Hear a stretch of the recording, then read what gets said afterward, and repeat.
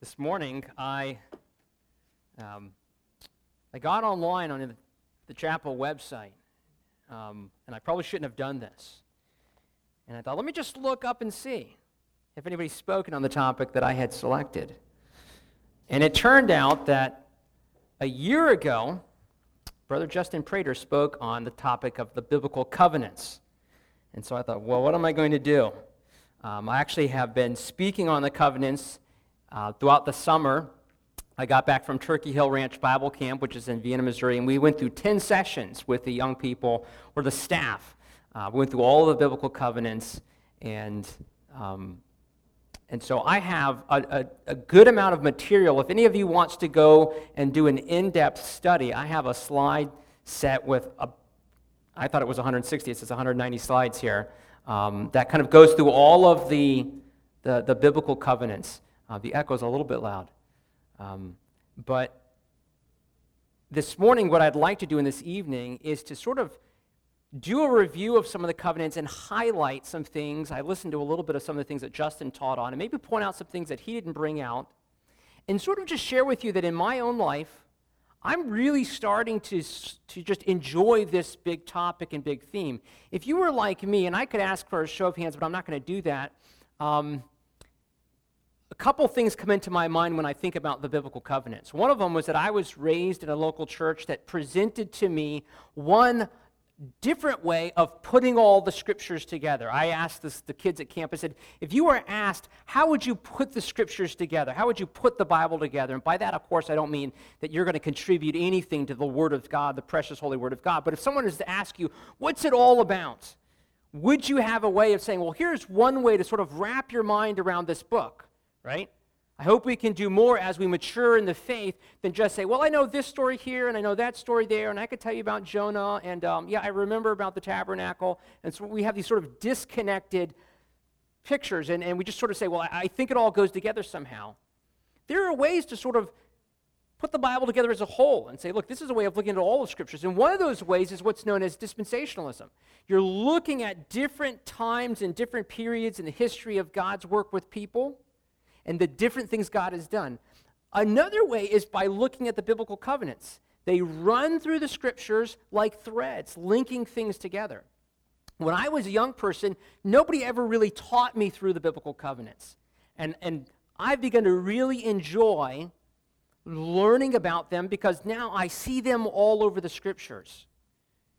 And what you'll find is that if you learn the major covenants of Scripture and begin to study them, you'll notice that's what you hit first when you open your Bible and start into Genesis.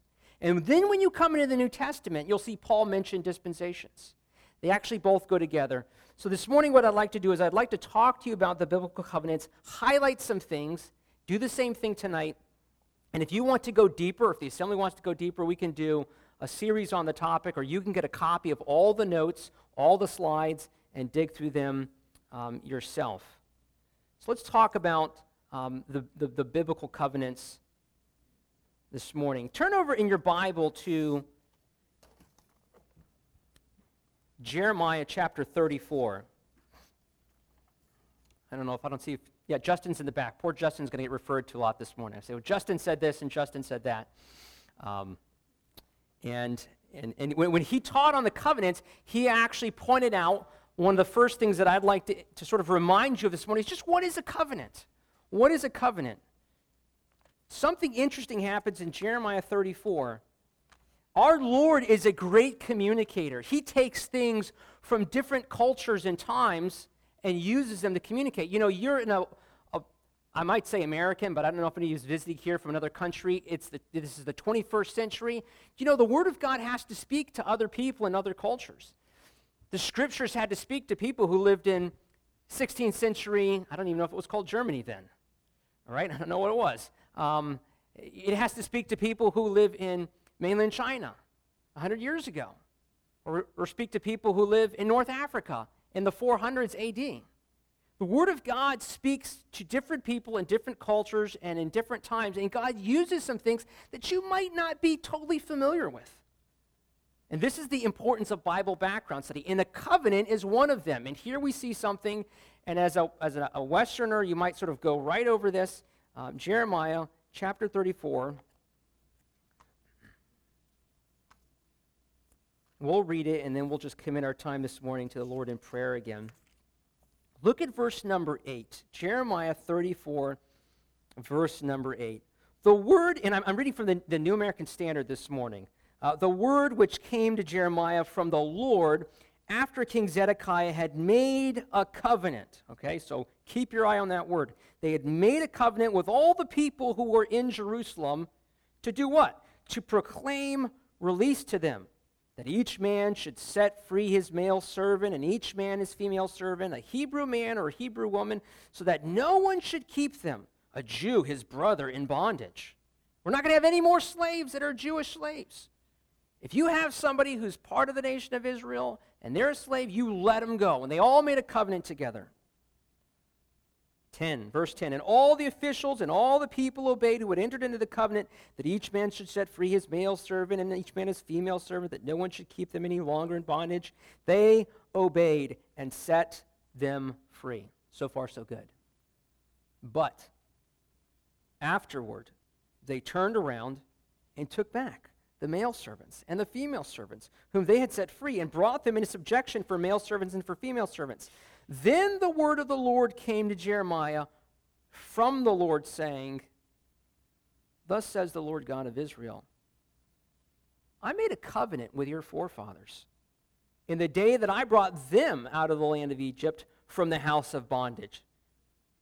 What did he say? Verse 14, At the end of 7 years, each of you shall set free his Hebrew brother who has been sold to you and has served you 6 years.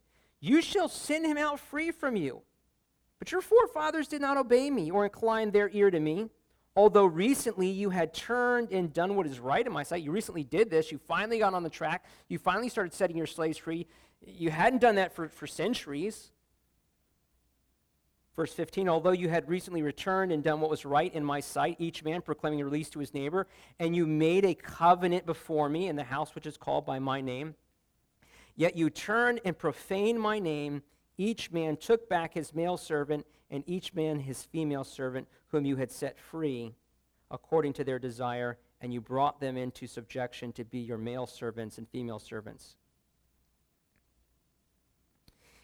And then he says this, Therefore, thus says the Lord, you have not obeyed me in proclaiming release, each man to his brother, each man to his neighbor. Behold, I am proclaiming the release to you, declares the Lord. To the sword, I'm going to let you go. To the sword and to the pestilence and to the famine, and I will make you a terror to all the kingdoms of the earth. I will give the men who have transgressed my covenant, who have not fulfilled the words of the covenant which they made before me. And here's the phrase I'm bringing you to this morning. When they cut the calf in two and passed between its parts. The officials of Judah and the officials of Jerusalem, the court officers, the priests, and all the people of the land who passed between the parts of the calf. Let's just pray, and we'll tackle this subject and look at it in more depth. Father, we ask this morning that you would help us to learn something about your character. When we look at the kind of God you are, a covenant-making, a promise-making God, and that we would be shaken in a positive way by how long ago you started to make these covenant promises to your people. We pray these things in Jesus' name, amen. I read a rather lengthy passage. It's hard sometimes to listen to somebody else read. I wanted to bring you to one of the two passages in the Old Testament, the Hebrew Scriptures, that point your attention to actually cutting a covenant. The word covenant is the word, forgive the words, it's just the word berit. When you say the word covenant in the Old Testament, it's the word for cut. And in the ancient Near East, when people wanted to make a serious agreement, they would take an animal and they would cut it and they would separate its parts and they would walk between the parts. And Justin mentioned this in his message. And they would basically say something like this. Let what happens to this animal happen to me or happen to you if we don't keep the words of the covenant.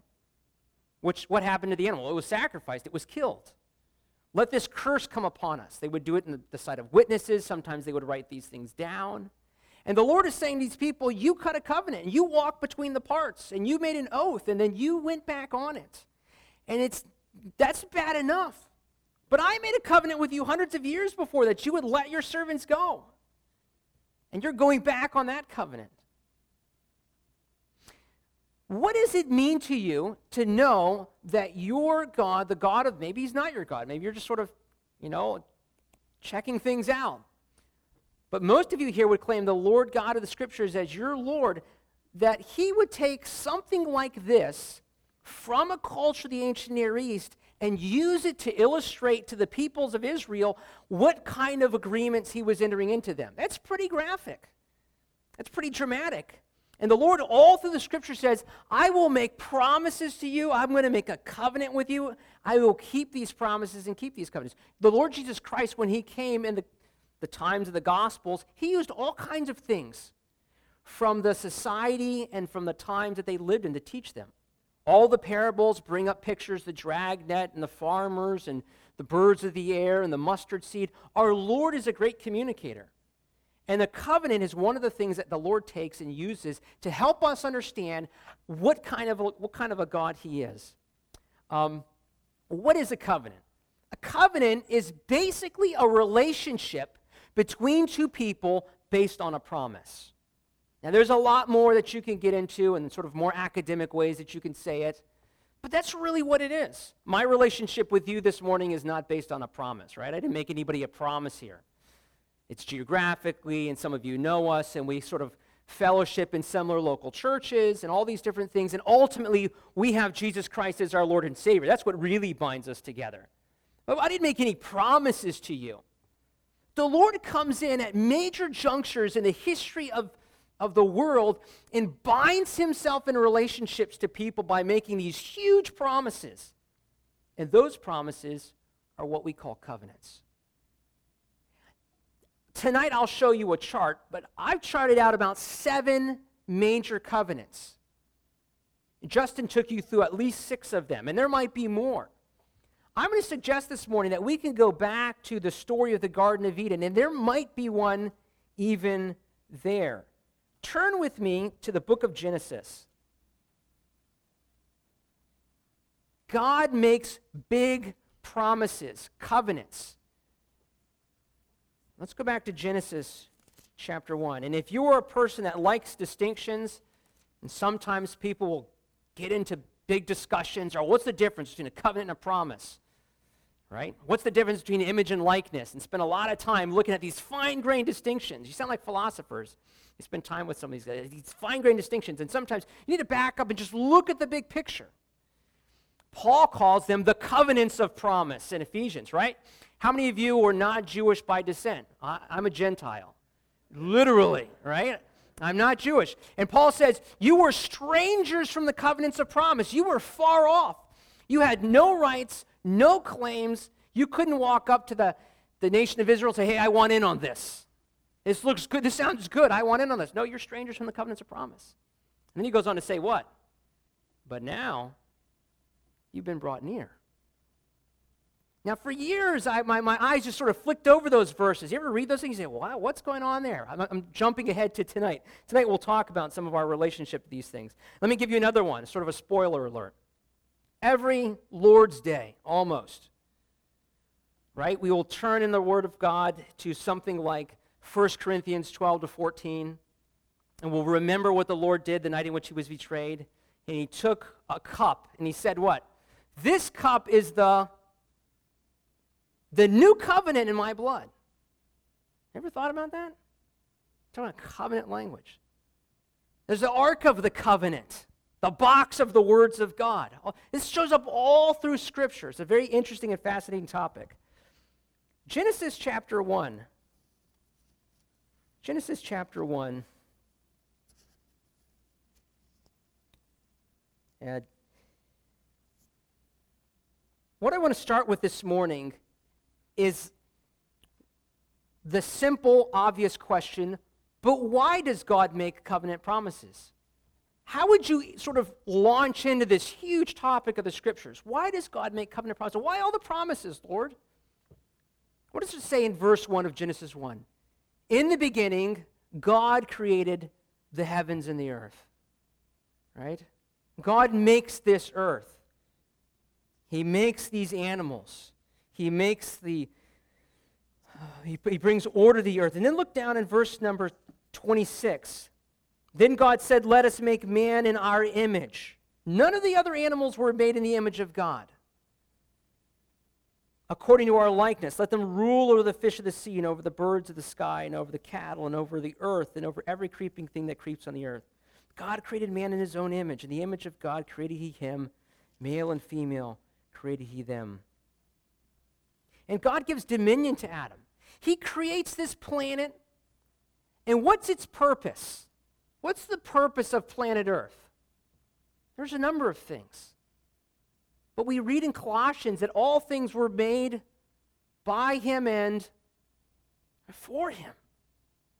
We read in the Psalms that nature and the creation show forth the handiwork of God. They declare his glory.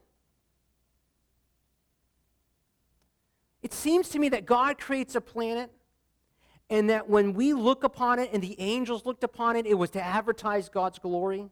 It was to advertise his greatness. There was to be a race of people on this planet that bore the image of God, that thought like God, that cared about what God cared about, that wanted what God wanted.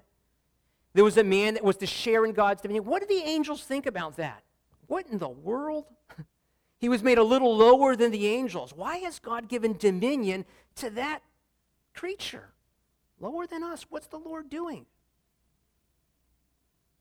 Do you ever think about the fact that the Lord is teaching the angelic realm through what's going on here on earth?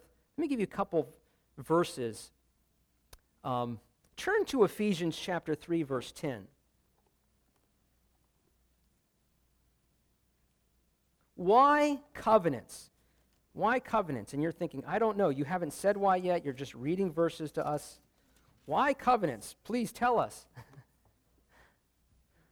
One of the reasons, as you're going to Ephesians chapter 3, verse 10, that I think the Lord made these covenant promises is that he created the earth to be good, to be full of righteousness, an advertisement to the Lord's awesomeness and greatness, and then sin entered the picture and started to ruin everything.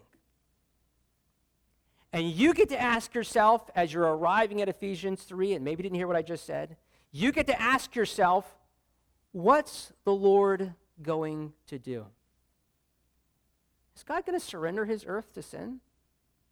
Is he going to just sort of wipe it out and start again?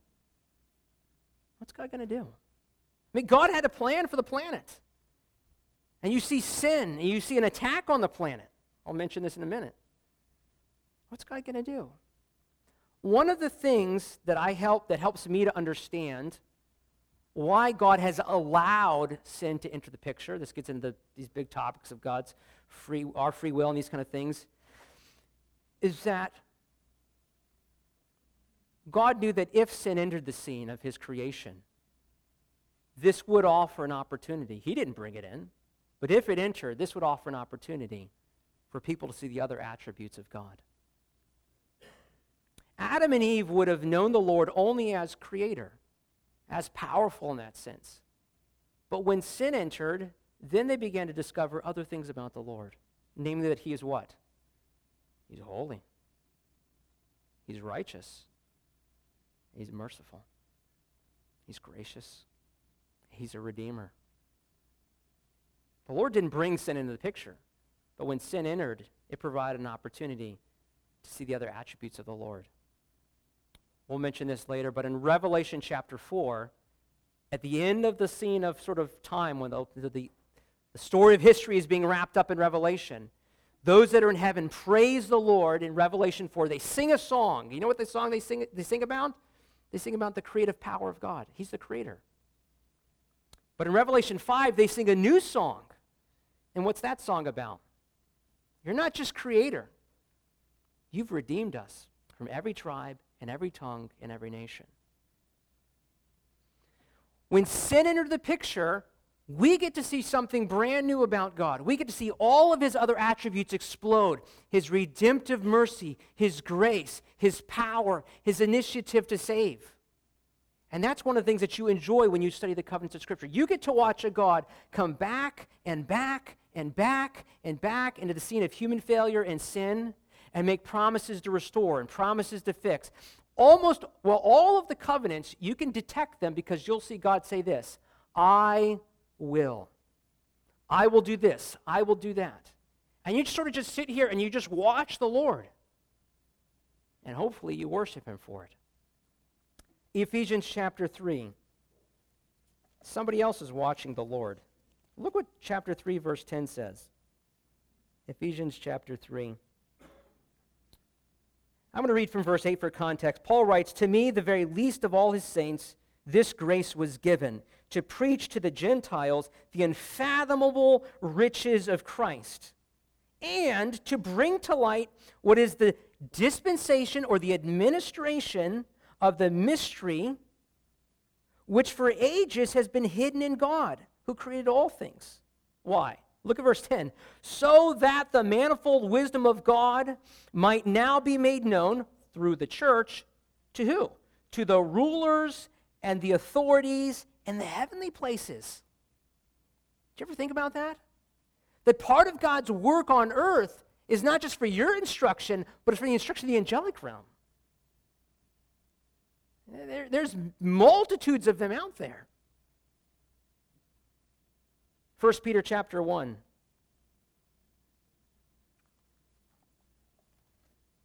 Angels are often referred to in terms of principalities and powers, rulers, arch-rulers.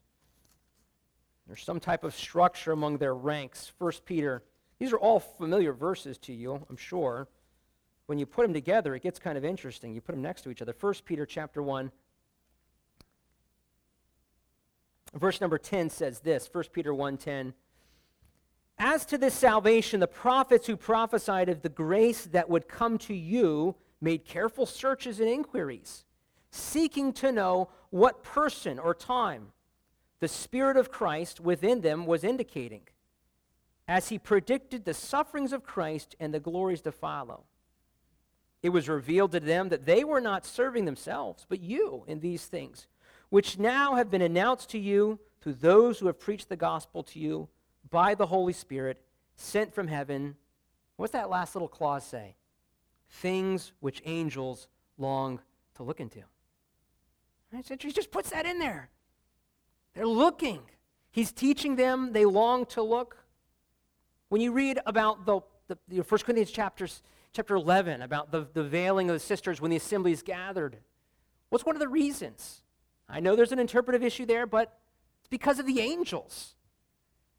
One way, I'm not saying it's the way, but one way to look at this passage is that when the Lord introduces the headship, even in the very Trinity, the head of Christ is God, or you kind of get into these things, it brings up immediately the fact that in the angelic realm, you have a big issue there.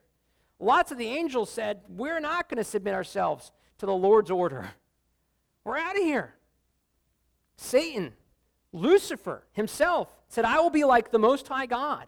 He elevated himself.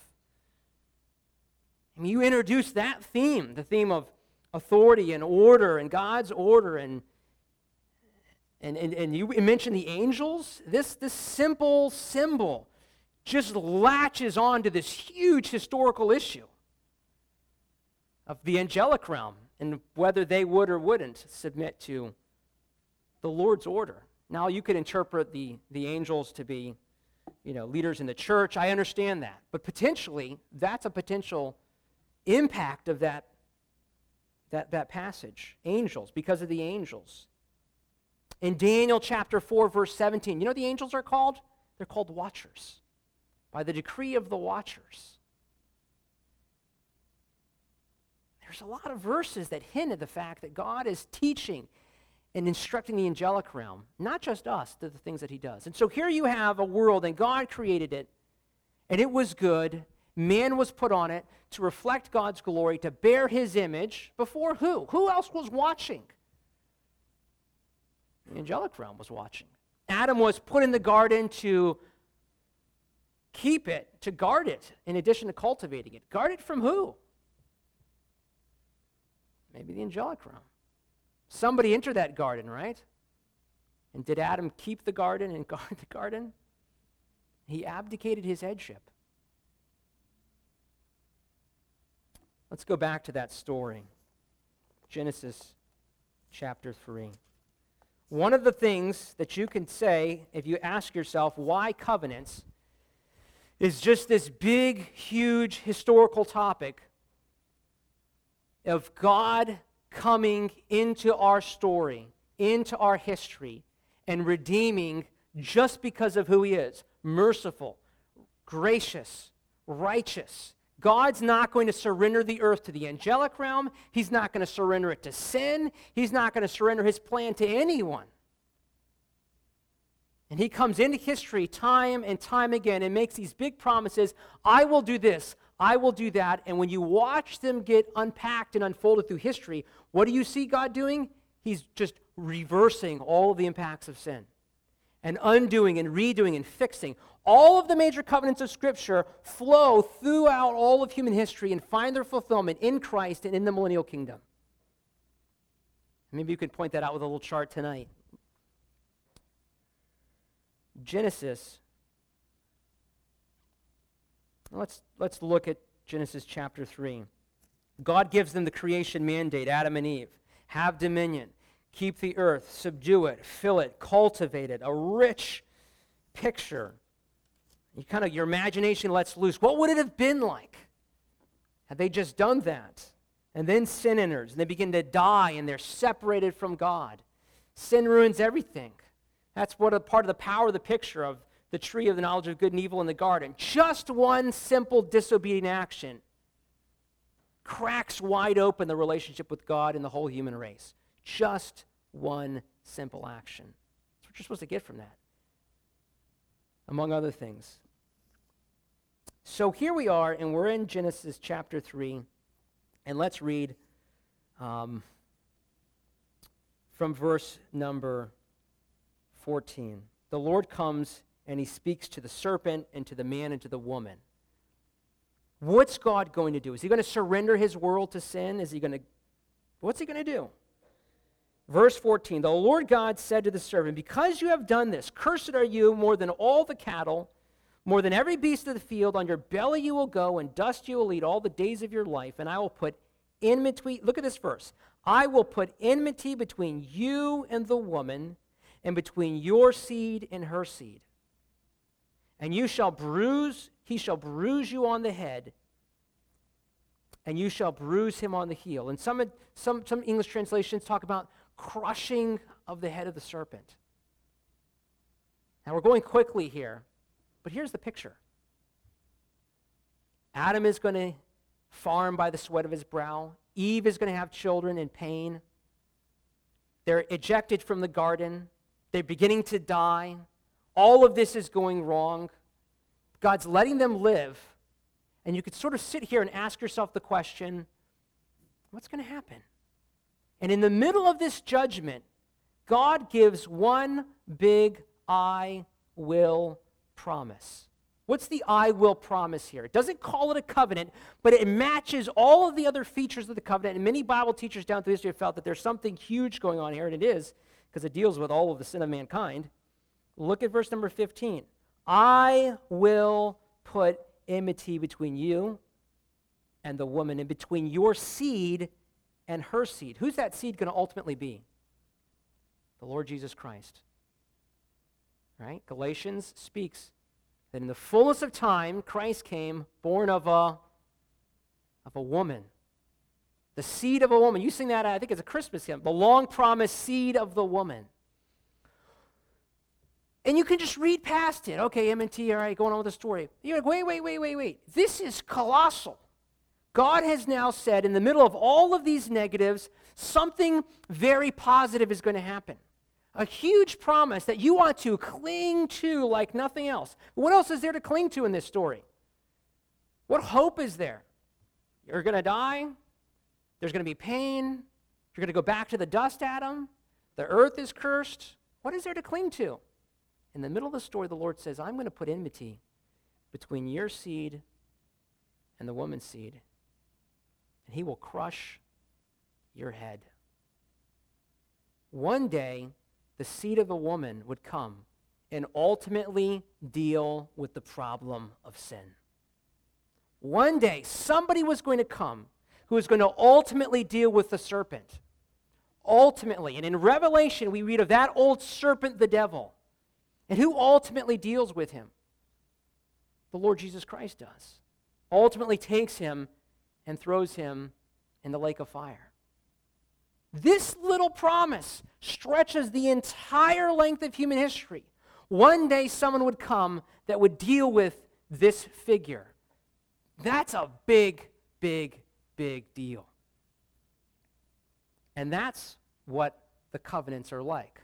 God steps into a scene of failure, and he judges, and he brings accountability, but then he says, but I will do this.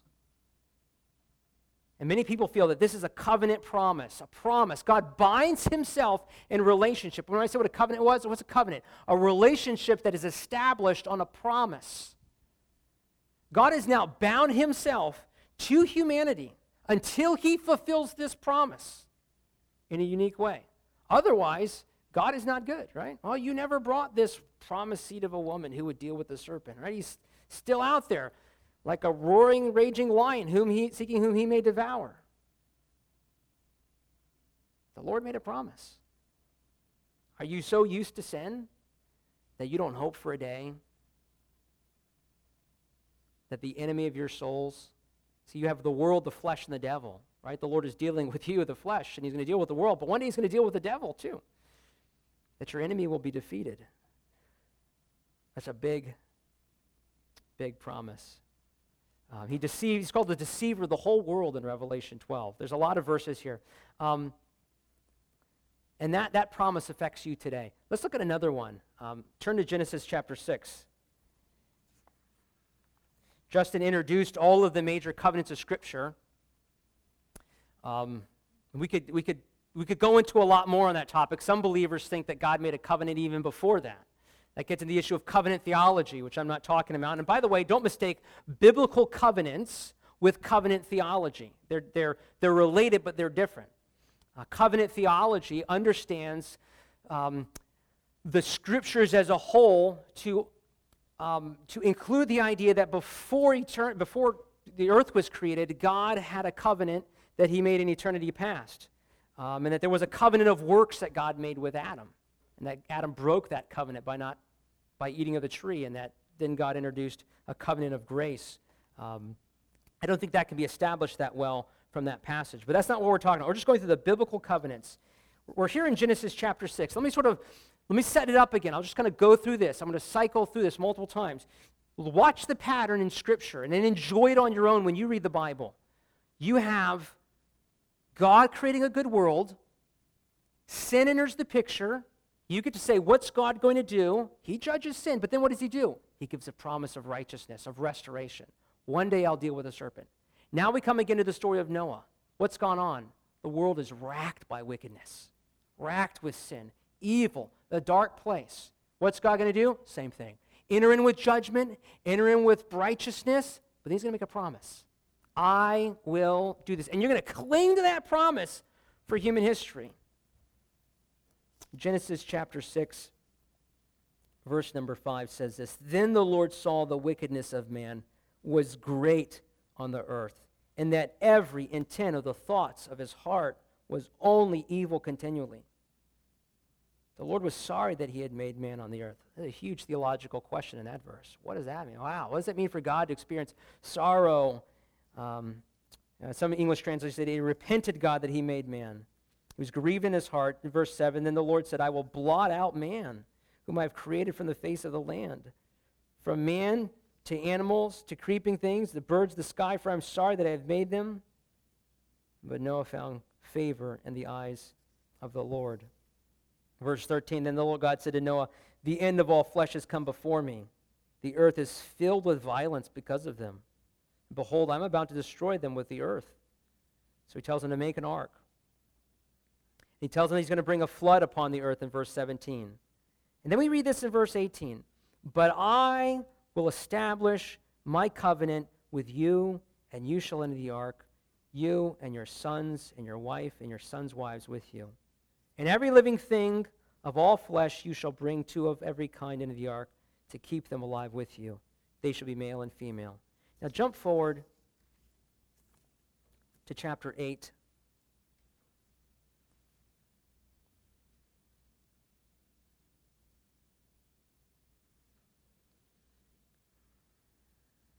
And look at verse 20, then we'll go into chapter 9.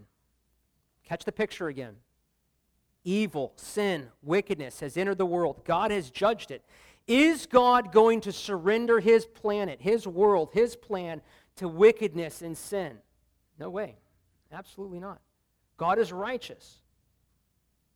He's full of justice and holiness. When Jesus came on the earth, we beheld his glory. Glory is the only begotten of the Father, full of grace and truth. God will look you in the eye and call it like it is. Right? This is what it is. It's sin, and I have to deal with it. God will not overlook any sin. Yet he's also full of grace and mercy and redeems and saves and rescues. He finds a way to be both 110% righteous and holy and just and 110% merciful and loving. And we see that hinted at in the covenants. God judging, but then there's a promise. Wait, I'm going to do this. Verse number 20, then Noah built an altar. He comes out of the ark, built an altar to the Lord, and took of every clean animal and of every clean bird and offered burnt offerings of the altar. On the altar, the Lord smelled the soothing aroma, and the Lord said to himself, very interesting phrase, I will never again curse the ground on account of man. Never again curse the ground. This reminds you of what happened in Eden. For the intent of man's heart is evil from his youth, and I will never again destroy every living thing as I have done. Now watch this. While the earth remains, if there's still an earth, seed time and harvest, cold and heat, summer and winter, day and night shall not cease. Look at verse number 8 of chapter 9.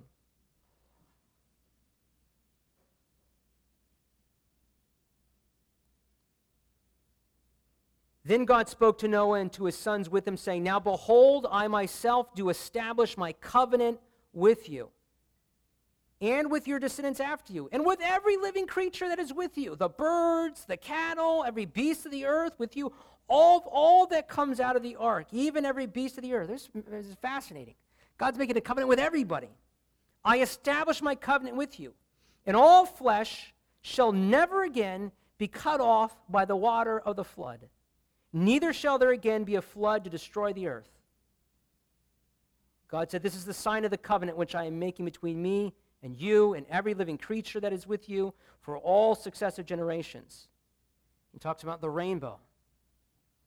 Of all the covenants in Scripture, this is the one that I understand the least. I can link up, and we'll talk about it tonight, the Abrahamic covenant. Out of it flows, there's a land, a seed, a blessing promise. Out of it flows a land covenant, a seed, a Davidic king covenant, and a blessing covenant, the new covenant. We'll talk about that. The Mosaic covenant, we see how it fits in temporarily till Christ comes. But this covenant, made with all the world and all the creatures, Isaiah hints at it. It seems like Isaiah calls it a covenant of peace. This is like the waters of Noah, the Lord says to me in Isaiah chapter 54. It seems like the Lord is saying, I've destroyed the world by a flood. I will not surrender it to sin. But I'm going to make a covenant with you, a promise to you. You're all so used to it. You don't wake up one Tuesday morning and say, I wonder if the Lord's going to wipe us all out today. Right? You should enjoy the grace of God. You don't wonder, is seed time going to pass? Is the Lord... I mean, we have droughts and we have tsunamis and we have hurricanes, but you just kind of know that give it a little bit of time, and this is all going to continue. God doesn't have to do that. He makes a covenant with all of the world. And I think he refers back to it. We'll close with this. Turn to Jeremiah. Jeremiah chapter 33.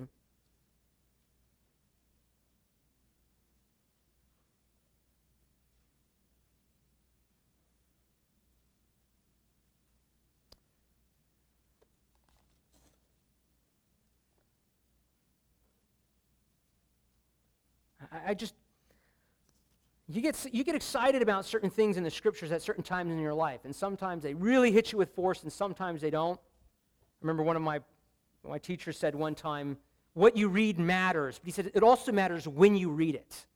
Certain times in your life, you'll read something and really gets you at that time in your life. And sometimes you're not ready for it or those kind of things. But just watching the Lord move and just kind of come into history again and again and again. And we just looked at two of them here.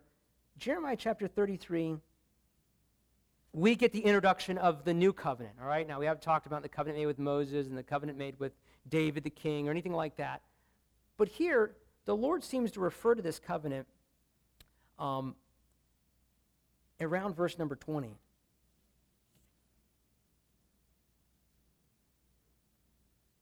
And I'm going to read from verse 14 down to verse 20, and look what he says. Behold, the days are coming, declares the Lord, when I will fulfill the good word which I've spoken concerning the house of Israel and the house of Judah. In those days and at that time I will cause a righteous branch of David to spring forth, and he will execute justice and righteousness on the earth. One of the main reasons of the Davidic covenant is a king will come who will bring righteousness and defeat evil.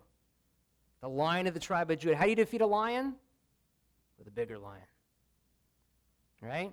Who's seeking to devour you? A lion. But one day, the Lion of the tribe of Judah is going to come. He's the only one that can open the seals of that scroll and finally bring justice and righteousness to earth. And John cries, well, no, is there somebody that's going to bring righteousness to earth? And the elder says, no, don't weep. The Lion of the tribe of Judah, he can open the scroll. He can bring justice and righteousness to earth. You should be going, yeah, this is good, right? You just don't get used to sin and failure and death and wickedness. This is not the way it's supposed to be. Christ is going to fix it. I talked about this morning at the Lord's Supper. He's not just saving you, he's saving the planet. Yeah, people will die and perish because of their sin. But God is not going to surrender his planet to sin. And so we read here, the branch of David will bring forth justice and righteousness on the earth. In those days, Judah will be saved. Jerusalem will dwell in safety. They were totally defeated at the time of this writing. This is the name by which she shall be called. What's the city going to be named? The Lord our righteousness. The Lord is our righteousness. For thus says the Lord, David shall never lack a man. This is the Davidic covenant from 2 Samuel 7. To sit on the throne of the house of Israel. And the Levitical priests shall never lack a man before me. That might be a hint at another covenant made. To offer burnt offerings, to burn grain offerings, and to prepare sacrifices continually. And here we go, verse 19. The word of the Lord came to Jeremiah saying, Thus says the Lord, if you can break my covenant for the day and my covenant for the night, so that the day and the night will not be at their appointed time, then my covenant may also be broken with David, my servant, so that he will not have a son to reign on his throne, and with the Levitical priests, my ministers. As the host of heaven cannot be counted, and the sand of the sea cannot be measured, so I will multiply the descendants of David, my servant, and Levites who minister to me. It's awesome to see the Lord make promises like that. What's he referring to, my covenant with the day and the night? He might be referring to the Noahic covenant. As long as there's an earth, day and night, seed time, harvest, I promise you, the Lord says, it's going to keep going. And then he comes later on talking about a different covenant. He says, if you can break that covenant, then maybe I'll give up all my promises to David. We're out of time. But you read this and you should go, oh, this is good. God's making promises and God is fixing and God is saying, there's no way I'm not going to do this. And you read your Bible and you will watch God restore righteousness and fix everything. And the covenants will just pop everywhere you read, come out. And the Lord's referring to the promises I made and the things that I said I was going to do. I'm going to do them. And they all find their fulfillment in Christ. He's the seed of the woman. He's the ultimate king of David that sits on the throne. He's the son of Abraham. And he brings in righteousness. There's little complications along the way. How do you fit in? You're not part of the seed of Israel. We'll talk about a little bit of that tonight. It's a wonderful topic. Dig in. Let's pray. Father, we ask you that you would help us to search the Scriptures and to enjoy the God that you are. Father, thank you for the fact that even though in our own personal lives, Lord, not just internationally, but personally, when sin and failure just are staring us in the face, we can run to your promises and cling on to them. Lord, not by our works, not by our righteousness, not hold on to our performance, but hold on to your promises, your righteousness, your plan, your solution. Father, thank you for salvation by grace. Thank you for being a God of righteousness who will one day restore. Lord, you swept us up into your plan for the ages. Lord, you haven't just destroyed us along with everyone like under the flood, but you sent your Son to die for us. You've planned a way of escape while dealing with sin. It's just amazing, Lord. We thank you for that. Lord, we couldn't have thought any of this up. We couldn't have dreamed it up.